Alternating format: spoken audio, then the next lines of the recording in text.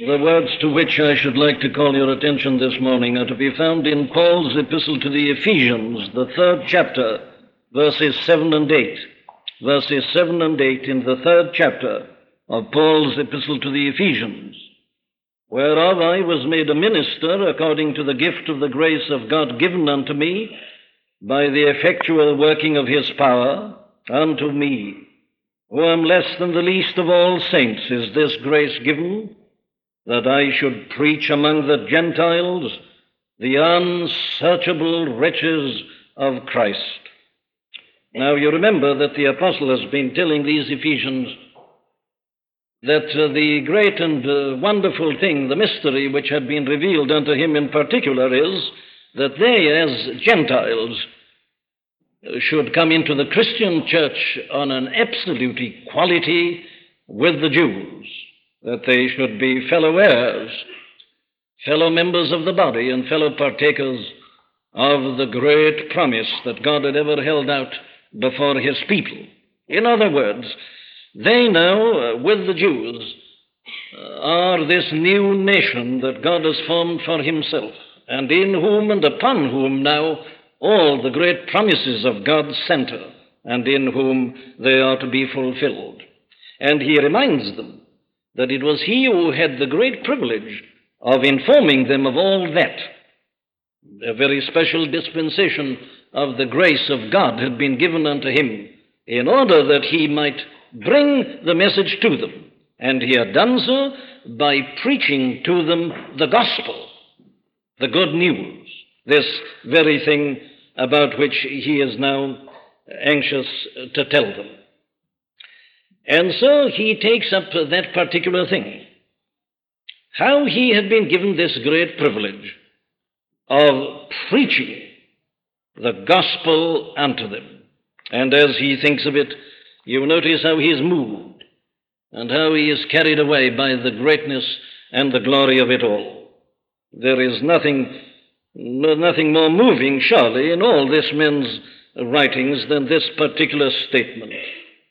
Whereof I was made a minister, according to the gift of the grace of God given unto me by the effectual working of his power, unto me, who am less than the least of all saints, is this grace given, that in order that I should preach among the Gentiles the unsearchable riches of Christ. Very well, we must analyze this and look at it together and see its relevance to us at this present moment.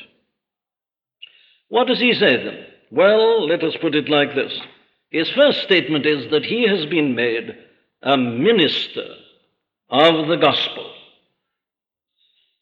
A minister is one who serves in the interests and for the benefits of others. That's the meaning of this word, minister. And what he's saying is this, that this mystery had been revealed to him by God in order that he might teach the Gentiles, that he might give them this great benefit. There they were as aliens from the commonwealth of Israel and strangers from the covenants of promise, without hope and without God in the world, in the darkness of paganism. And he has been given this dispensation of the grace of God in order that he might bring to them this great benefit. So he went and he preached to them. He was called to do that, and that was the thing that he was enabled to do. But the thing that he's anxious that they should realize is this, that all these benefits which they are now enjoying as fellow heirs, etc., with the Jews, have come to them through the gospel which he had preached and of which he is a minister. Now, we haven't got time to do this morning, but here is a very wonderful picture of the ministry, the Christian minister, and to what he is called. And I do feel at times that perhaps this is the first thing that the Christian church needs to recapture at this present hour. Paul says that he was called to exercise this ministry in the gospel. That's his calling. That's the thing that Christ laid his hand upon him for. And oh, how far we have departed from that. I wonder whether the Christian church isn't as she is this morning and counts so little in this modern world because of that. The whole idea of the ministry has become debased. It's been regarded often as a profession. The eldest son perhaps goes into the army or the navy, and others go in for other things, and then there's nothing left, as it were, for the remaining son but the Christian ministry. How often has it been looked upon in that way? The minister, what is he? Well, he's a man who's to organize games and pleasant entertainments for young people.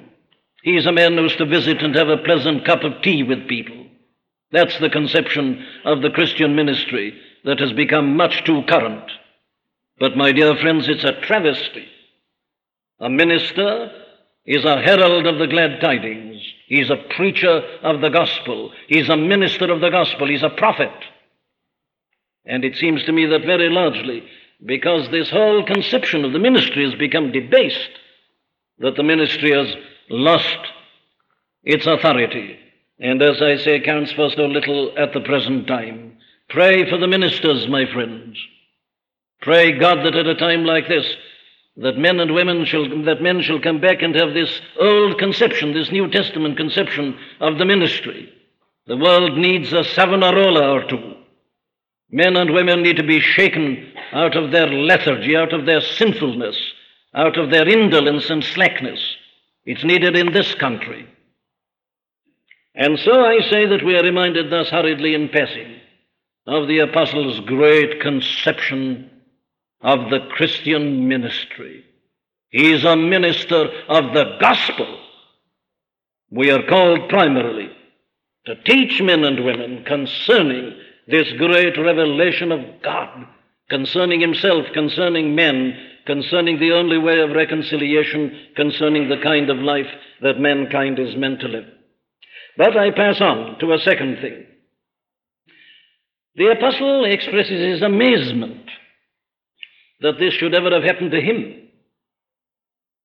You notice how he puts it, unto me, who am less than the least of all saints, was this grace given. Now, this isn't mock modesty. This isn't a kind of affectation. This isn't hypocrisy. And indeed, it is in no sense a contradiction of what he says elsewhere about himself, where he says that he is not behind the very chiefest apostles. You remember how he says that in writing to the Corinthians. Well, how do we reconcile them like this? What he never got over was the fact that the blaspheming and injurious Saul of Tarsus had ever been called not only into the Christian life, but made an apostle, and given this unique privilege of being in a very special manner the apostle to the Gentiles. He never forgot it. And it's a bad day in the life of any Christian when he forgets his origin, when he forgets the pit out of which he has been drawn. It isn't that we should look perpetually backwards and become morbid and perpetually remind ourselves of our sins, but the essence of the Christian position is that we should always realize that it is by grace we are saved, that we are what we are solely and entirely by the grace of God. And if we don't remember that, we'll lose our thanksgiving and our praise. We'll assume that all is well. Now, the apostle never got into that condition. He never forgot that. There he was, and here he is. Oh, this privilege, oh, the grace of God that has brought about this tremendous transfer. But I think there was another element in it. Here was a man who lived so near to Christ that he was conscious of his deficiencies, conscious of his shortcomings. Laboring as he did indefatigably, he was nevertheless conscious of how little he'd done, how much more he might have done. He expresses that in many places. So this is a true humility. This is a typical Christian meekness. I don't stay with this either, but let us note it as we pass. If a man isn't conscious of the honor and the dignity of being a Christian at all, and especially of having the privilege of preaching the gospel, he's in a very false position. The more we realize these things, the more, I say, shall we be amazed with the Apostle Paul at this astounding grace and goodness and kindness of God. But come to a third thing. He explains to the Ephesians and to us how all this had come to him, how it had all happened to him. And you notice that again his explanation is that it is all of the grace of God. Do you notice how he keeps on repeating this word given? Whereof he says in verse 7, I was made a minister according to the gift of the grace of God given unto me by the effectual working of his power. Unto me, who am less than the least of all saints, is this grace given?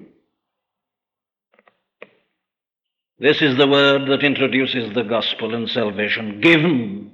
It's all of grace. It's all given. The apostle didn't feel worthy of anything. Everything had been given to him freely in God's love and mercy and compassion. And if you and I say again, don't realize this, it's because our whole understanding of salvation is defective. But he tells us that it was given in a particular manner. It was given, he tells us, by the effectual working of his power. Now, unfortunately, the Revised Standard Version, which so many people are using today, is very weak at this point. It simply says, by the working of his power. But the word is much stronger. The Authorized Version is right. It is the effectual working of his power. Or, if you like it, you might translate it, the energetic working of his power. The word conveys that idea. Now, what is he saying? Well, what he's saying is this. What is it that turned that persecuting, blaspheming hater of Christ into one of the foremost preachers and apostles of Christ? Now, there's the question. What is it that can produce such a change? You see, it's one of the fundamental questions confronting us as we ever look at the gospel. What is it that can turn any man from being a hater of God into one who seeks God? What is it that can turn the natural man to whom the things of God are foolishness into a man who delights in them and who enjoys them and who lives for them and whose highest ambition is to know them more and more? What is it? Well, according to the apostle, there's only one answer. It is the effectual working of the power of God. Nothing else. And, of course, he was very conscious of it. If he had been left to himself, he would still have been the persecuting, blaspheming Pharisee. He had heard about the preaching of Christ. He may have heard some of the apostles' preaching. He knew all the claims, but he hated it all. He saw nothing in it. He regarded it as blasphemy. What happened to this man? Well, there's only one answer. The man was entirely made anew. He was regenerated.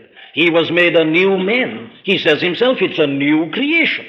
It's nothing less than that. There is no other explanation, and this is the result of the effectual working of the power of God. No man, I say again, can ever be a Christian except that God makes him a Christian. It is the effectual working of the power of God that makes everybody a Christian. That is the rebirth. That is regeneration. It isn't a decision. It isn't something that you and I decide to do. It is what is done to us. The effectual working of his power. He would never have been a Christian at all were it not for this. But even having become a Christian, he would have been ineffective apart from this. It is this working, it is this power of God that not only transforms his whole outlook, but it calls him into the ministry. It gives him the gifts that are requisite to the ministry, the understanding of the ministry, the power to speak, the power to write, the power to teach. It's all of God. He works it out in great detail in the next chapter. He says that when Christ rose, he gave gifts unto men, some apostles, some prophets. It's all given by God. So ministers are given to the church by God. And every gift and help in the church is given by God.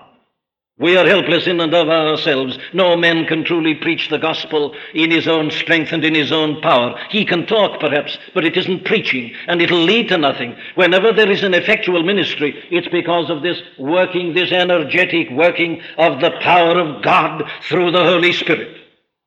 The whole thing, you see, that the apostle again elaborates in 1 Corinthians 2, that his preaching was not with enticing words of man's wisdom. He doesn't depend upon human organizations and abilities, but in demonstration of the Spirit and of power. That's it. And here again he brings it in. He's received all this. He's been put into his position by the energetic working of his power. My friends, do we know anything about this? Have you felt the hand of God upon you? Do you know God's working in your own life and in your own soul? Do you know what it is to be dealt with and to be molded and to be fashioned? That's Christianity. It's all the result of the energetic working of his power. Indeed, the apostle sums this up very perfectly in a great phrase in the first chapter of the epistle to the Colossians in verse 29. He's been saying that he preaches, warning every man, teaching every man, that he may present every man perfect in Christ Jesus, whereunto I also labor, he is laboring, striving according to his working, which worketh in me mightily. Now that's a wonderful picture of it all. I am laboring, says Paul. I'm working.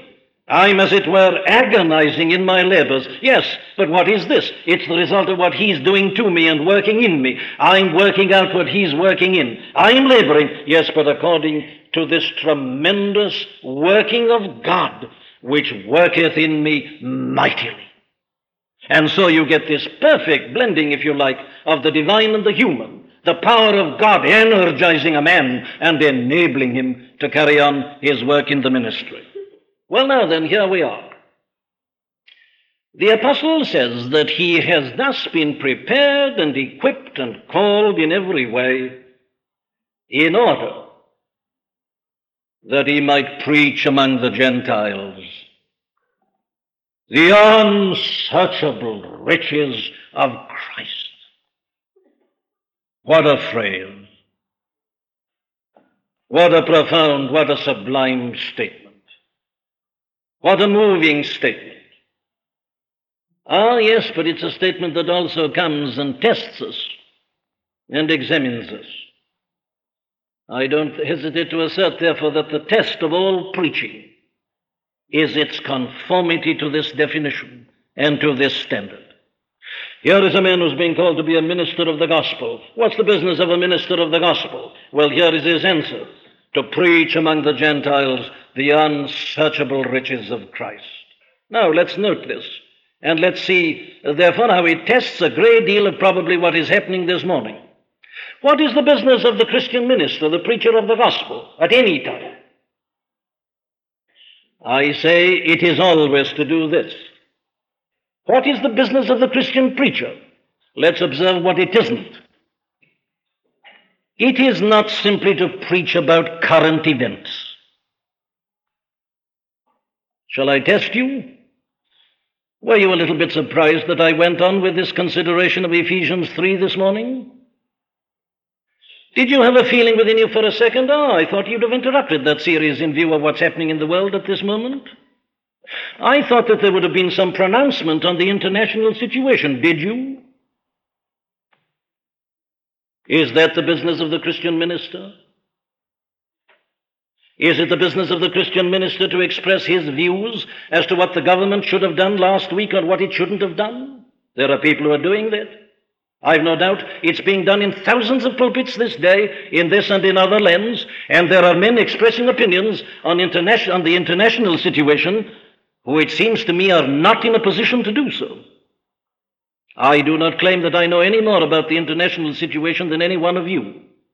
I haven't all the facts before me, and for me to express an opinion would be an impertinence. I have my views like you all have, but I am in no position to stand and address a company like this in a Christian pulpit and say whether I think the government has done the right thing or the wrong thing.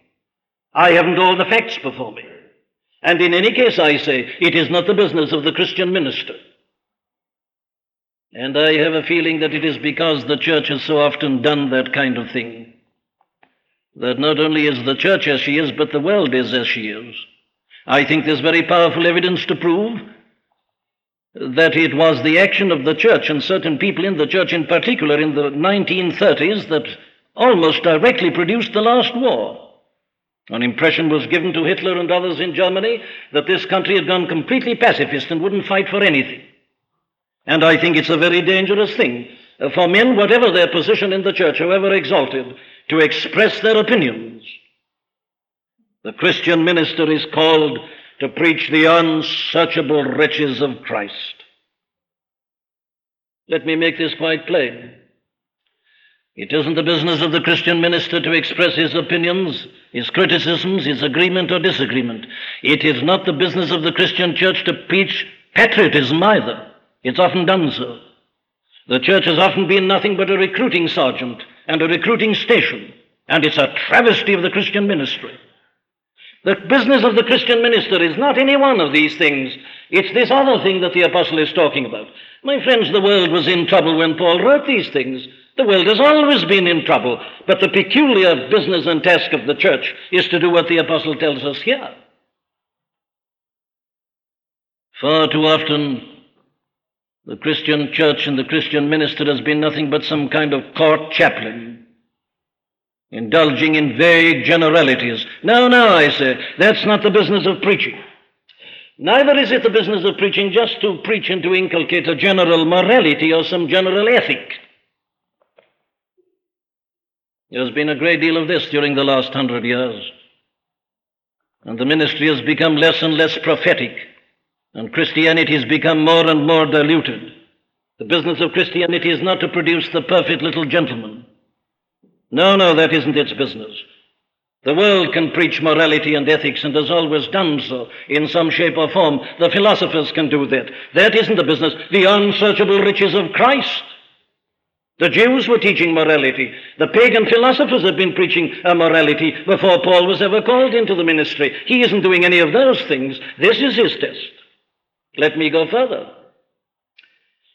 The business of the preaching of the gospel is not merely to preach religion either.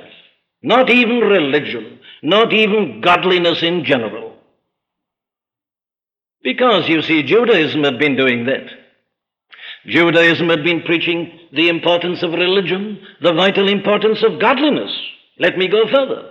It is not the primary business of the preacher of the gospel even to tell people to pray and to conform to certain standards and to discipline themselves. Mohammedanism does that very effectively indeed. It preaches a very stern discipline. It preaches a very rigid kind of devotion. It preaches a worship of God. That's not Christianity. You can have godliness in a sense without Christianity. It's a false godliness, I know, but it is a kind of godliness, and you can have religion, and you can have all these things. That isn't what Paul has been called to preach. He'd been doing all that as a Pharisee. I go one step further. It is not the business of Christian preaching even to teach and to preach the teaching of Christ with regard to certain specific matters. Now, I have no doubt that in thousands of pulpits today there'll be only one message, and that is the message of pacifism, a particular teaching. And there are men who seem to reduce the unsearchable riches of Christ to just pacifism. They're preaching on it every Sunday. War is the absolute sin, and if we only behaved in a nice way to other people and didn't fight about anything, we'd be much happier. That's the whole of Christianity. Is that the unsearchable riches of Christ? You see, my friends, all these things fall hopelessly short of this great and wondrous definition of the gospel which is given us by the apostle in this great word that we're looking at together this morning. Think of all these pompous pronouncements upon the international situation. Where does the unsearchable riches of Christ come in? And all the ethical, moral appeals and appeals in the name of the country and all these things.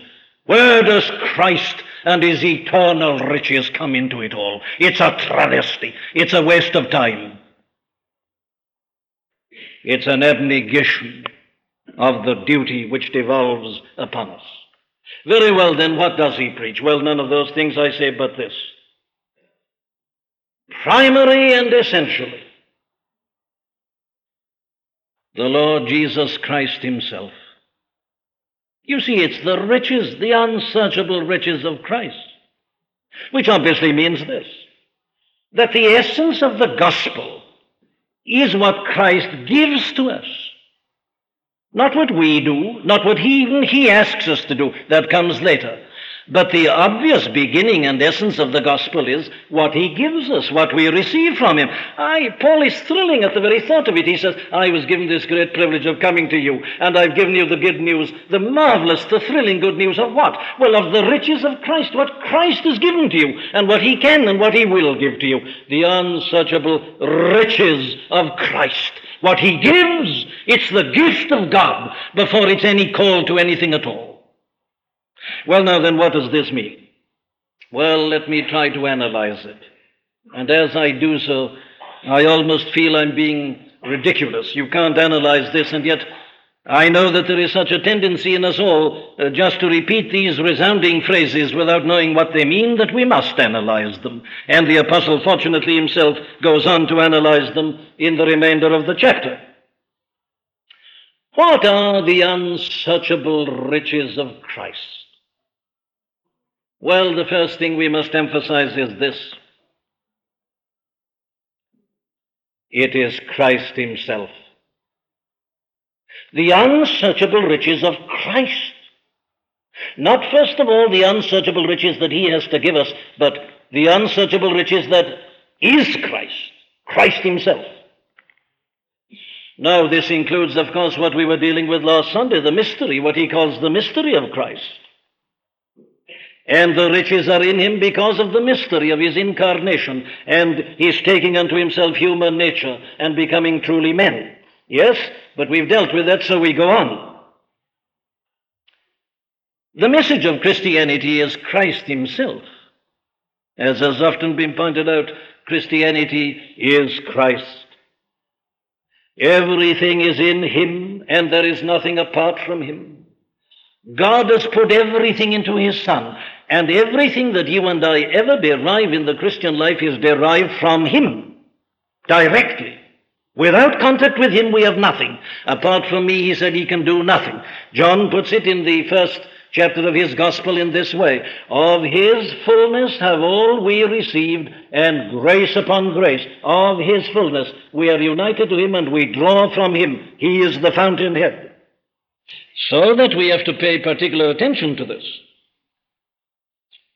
The message of the gospel is Christ himself before even what Christ gives. Then I look at his second word, which is the word unsearchable. Oh, this is the whole of Christianity. If we could but see what is in Christ. It's unsearchable, if you like, untraceable. It's again, of course, like our definition of the mystery. It's there and it is revealed. But thank God that it has been revealed, otherwise we'd know nothing at all about it. It's unsearchable, it's untraceable. What's he mean? He means this. No man can ever find those riches in and of himself. Many a man has tried to do so. Many a man has approached Christianity philosophically. He's tried to understand it from the outside. He might as well have given up at the beginning. It can never be done. They're untraceable, they're unsearchable. Man is inadequate to get at them. They're so carefully preserved. They're in such a unique position. Man can never arrive at them by his own unaided understanding. But I want to say another thing about them. These riches that are in Christ are unsearchable in this respect, that no man, not even the Christian, can ever fully comprehend them. Paul, as he went on, was more and more amazed at them. He thought at last, I've got it, but he hadn't got it. He thought he'd been to every room in this great treasury, and then he found another. There's always an inner room, and an inner, and an inner. And you know, we'll spend eternity in just discovering further reaches of the unsearchable riches of Christ. Unsearchable. Untraceable. So I say another thing that it means is this: they can never be fully described. Even Paul couldn't. That's why you see he has to pile a superlative on top of a superlative.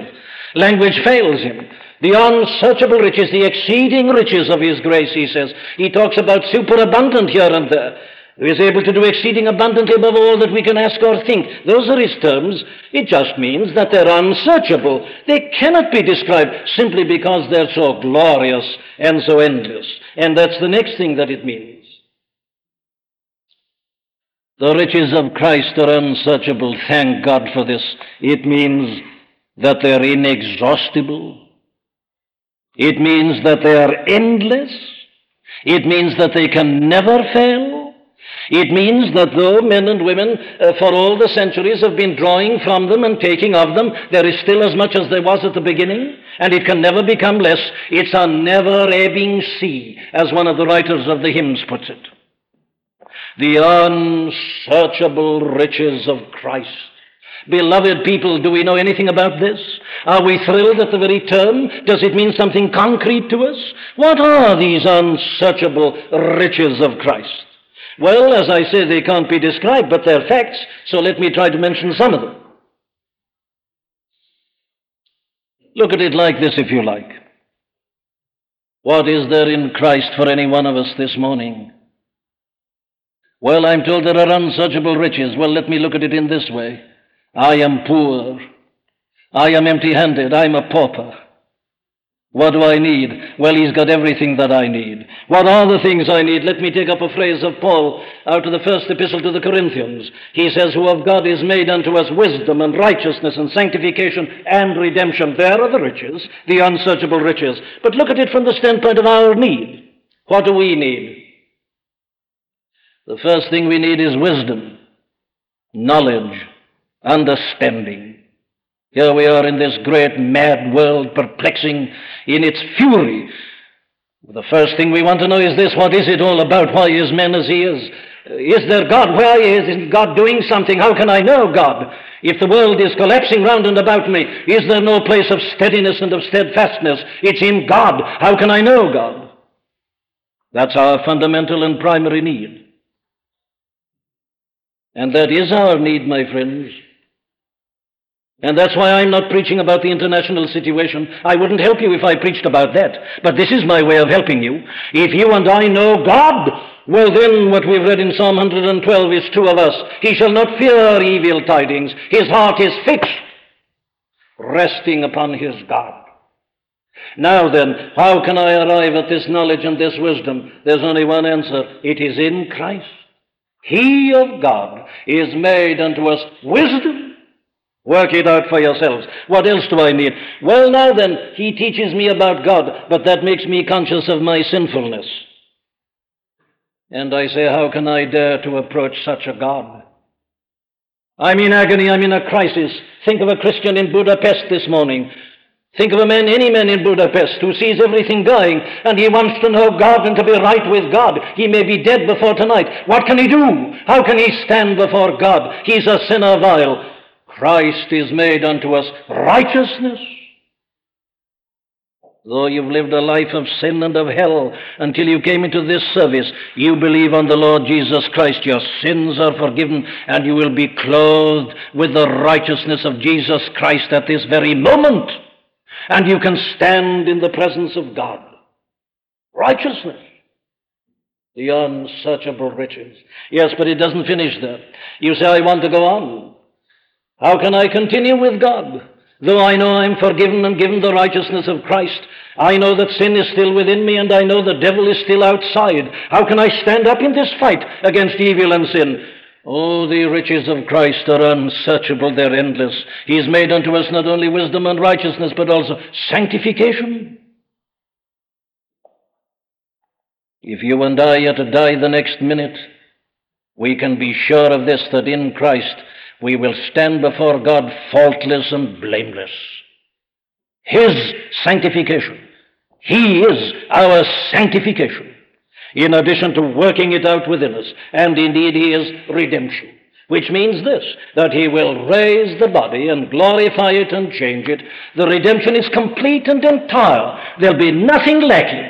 Well, there you are. Look at it like that. In your poverty, in your need, there you're confronted by the unsearchable riches of Christ. He has everything you need. Ransomed, healed, restored, forgiven. Who, like me, his praise should sing? Or take it like this. What do we really need? What's our greatest need? Well, in a sense, our greatest need is life, isn't it? At a time like this, we tend to see, don't we, that men and women are just existing. They haven't got life. And you see, when their pleasures are shut off, when because of war the cinemas and theaters and public houses and dance halls have to be shut, they've got nothing. They haven't got life. They're existing and dependent upon things. They need life. Where can you get life? And it's he again who has said it, I have come that they might have life and that they might have it more abundantly. Life which means spiritual life. Life which means a relationship to God and an enjoyment of his fellowship. That's life, and he has it in all its fullness. And he says, he that cometh unto me shall never hunger and never thirst. The water that I give you, says he to the woman of Samaria, shall be in you a well of water springing up into everlasting life. So let the world take everything from you, though you may be naked and bereft of all things. Life will still go on bubbling up eternally within you. But let me say just a word about this. The apostle works it out in detail at the end of this great chapter, but I must mention it here. The unsearchable riches of Christ. There's the beginning, reconciling us to God. But you know, this is still more wonderful. Christ himself, he is the riches. And you see, it is as I know him and possess him that I am a participator in the riches. And this is the thing that Paul goes on saying. He had a personal knowledge of the Lord Jesus Christ, and that's the richest thing in the world. We have a saying, haven't we, and it's perfectly true, that the greatest blessing we have in this world, in and of itself, is to have a husband or a wife or a friend. We say that's the most priceless possession, and it's true. Under God, it is the greatest gift of all. But you see, in the gospel, you are offered this knowledge and this friendship of Christ. The apostle puts it like this in writing to the Philippians. To me to live, he says, is Christ. That is life to me. To know Christ, that's his life. Then he says his greatest ambition is this, that I might know him. Now, he doesn't mean to know about him. He means to know him so that he can go and talk to him and listen to him. That is how Paul lived. He was in this state of communion with Christ. He knows him. He's nearer to him and dearer to him and more real to him than anything in the world. That's what he has, and he wants it more and more. And then he prays, of course, for others, that Christ may dwell in your hearts by faith. You see, there's the riches of Christ. He comes into your heart, and he dwells there. He says it himself, doesn't he? Behold, he says, I stand at the door and knock. If any man shall open unto me, I will enter in.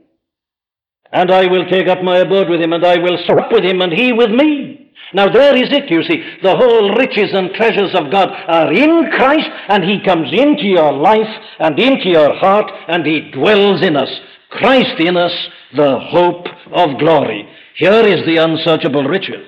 But let me elaborate that in one word. The thing that the apostle goes on to pray for these Ephesians is this,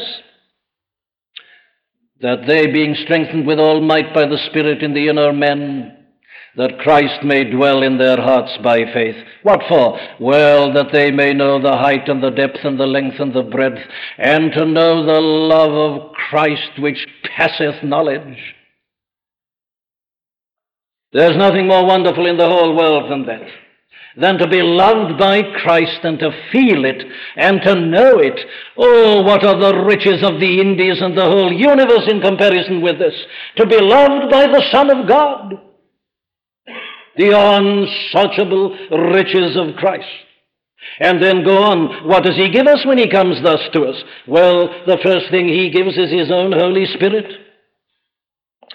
I indeed baptize you with water, says John the Baptist. He shall baptize you with the Holy Ghost and with fire. The baptism of the Holy Ghost, the indwelling of the Holy Spirit, resident within us, and our knowing that, and his power activating us. And what does he give us? Well, now, these are the things that are needed by the world this morning, are they not? First, he gives us rest. Come unto me, all ye that labor and are heavy laden, and I will give you rest. Have you got it? He's got it there superabundantly. What else? Peace. Listen to him. Peace I give unto you, my peace I give unto you. Not as the world giveth, give I unto you. Let not your hearts be troubled, neither let they be afraid. Thank God I decided to preach the gospel and not about the Suez Canal. How would I have helped you by preaching about the international situation? But here is the message. Peace I give unto you, whatever may be happening to you. Young men, you may be called to fight. You may be called to the army. I don't know. We may enter war. I don't know. But I know that what we need is this: peace within. Whatever may happen outside, and he gives it, his peace. In nothing be anxious, therefore, says Paul. In nothing be anxious or be crushed by anxious care. Whether your husband's going to be called up, what's going to happen to your children, don't be anxious. But in all things with prayer and supplication and thanksgiving, let your requests be made known unto God, and then the peace of God that passeth all understanding shall keep your heart and mind in Christ Jesus. That's the riches. And then think of the joy.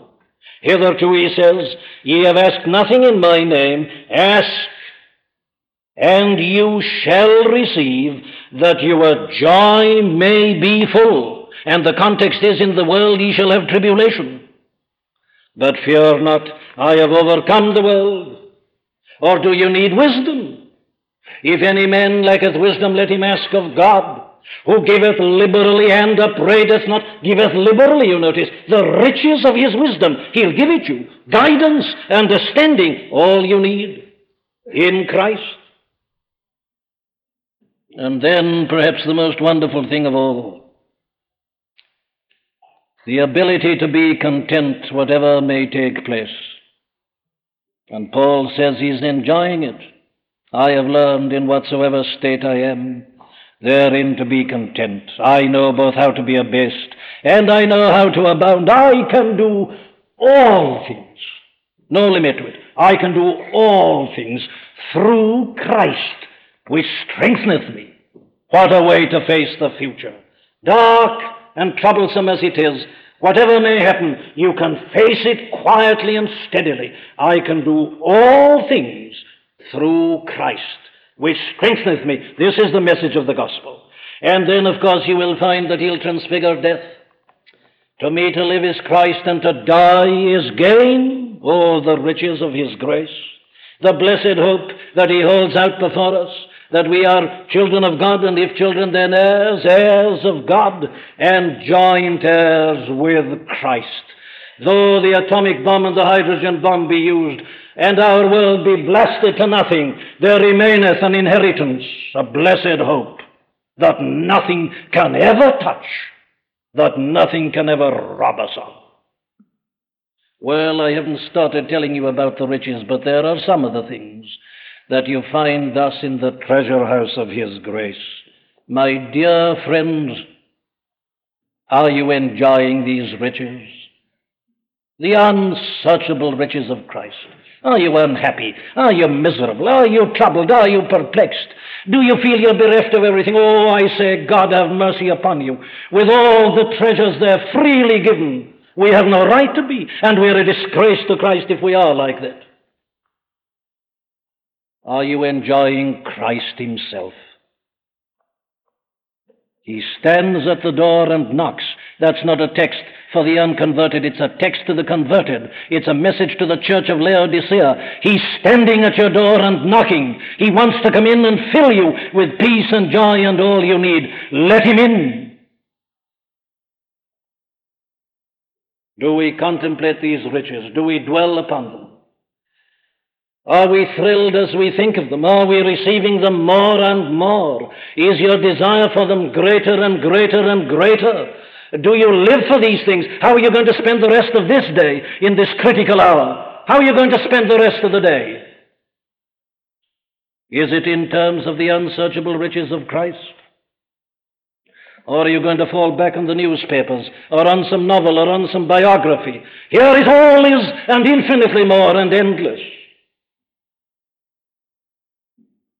And are you going to pray and intercede for our fellow Christians in Hungary and in other lands? The unsearchable riches of Christ. Is your desire greater and greater? Well, my dear friends, if it isn't, I'm afraid it's because we are like the Laodiceans, who thought, you remember, that they'd got everything and were very rich. And this is the message of the Son of God to them. Because thou sayest, I am rich, and increased with goods, because you tend to say, I'm converted, I'm not like those unbelievers. I'm a fundamentalist and not a modernist. I'm all right, and I can sit down and relax and spend a quiet Sunday. If you think so, it's because you think you have need of nothing, and knowest not that thou art wretched and miserable and poor and blind and naked.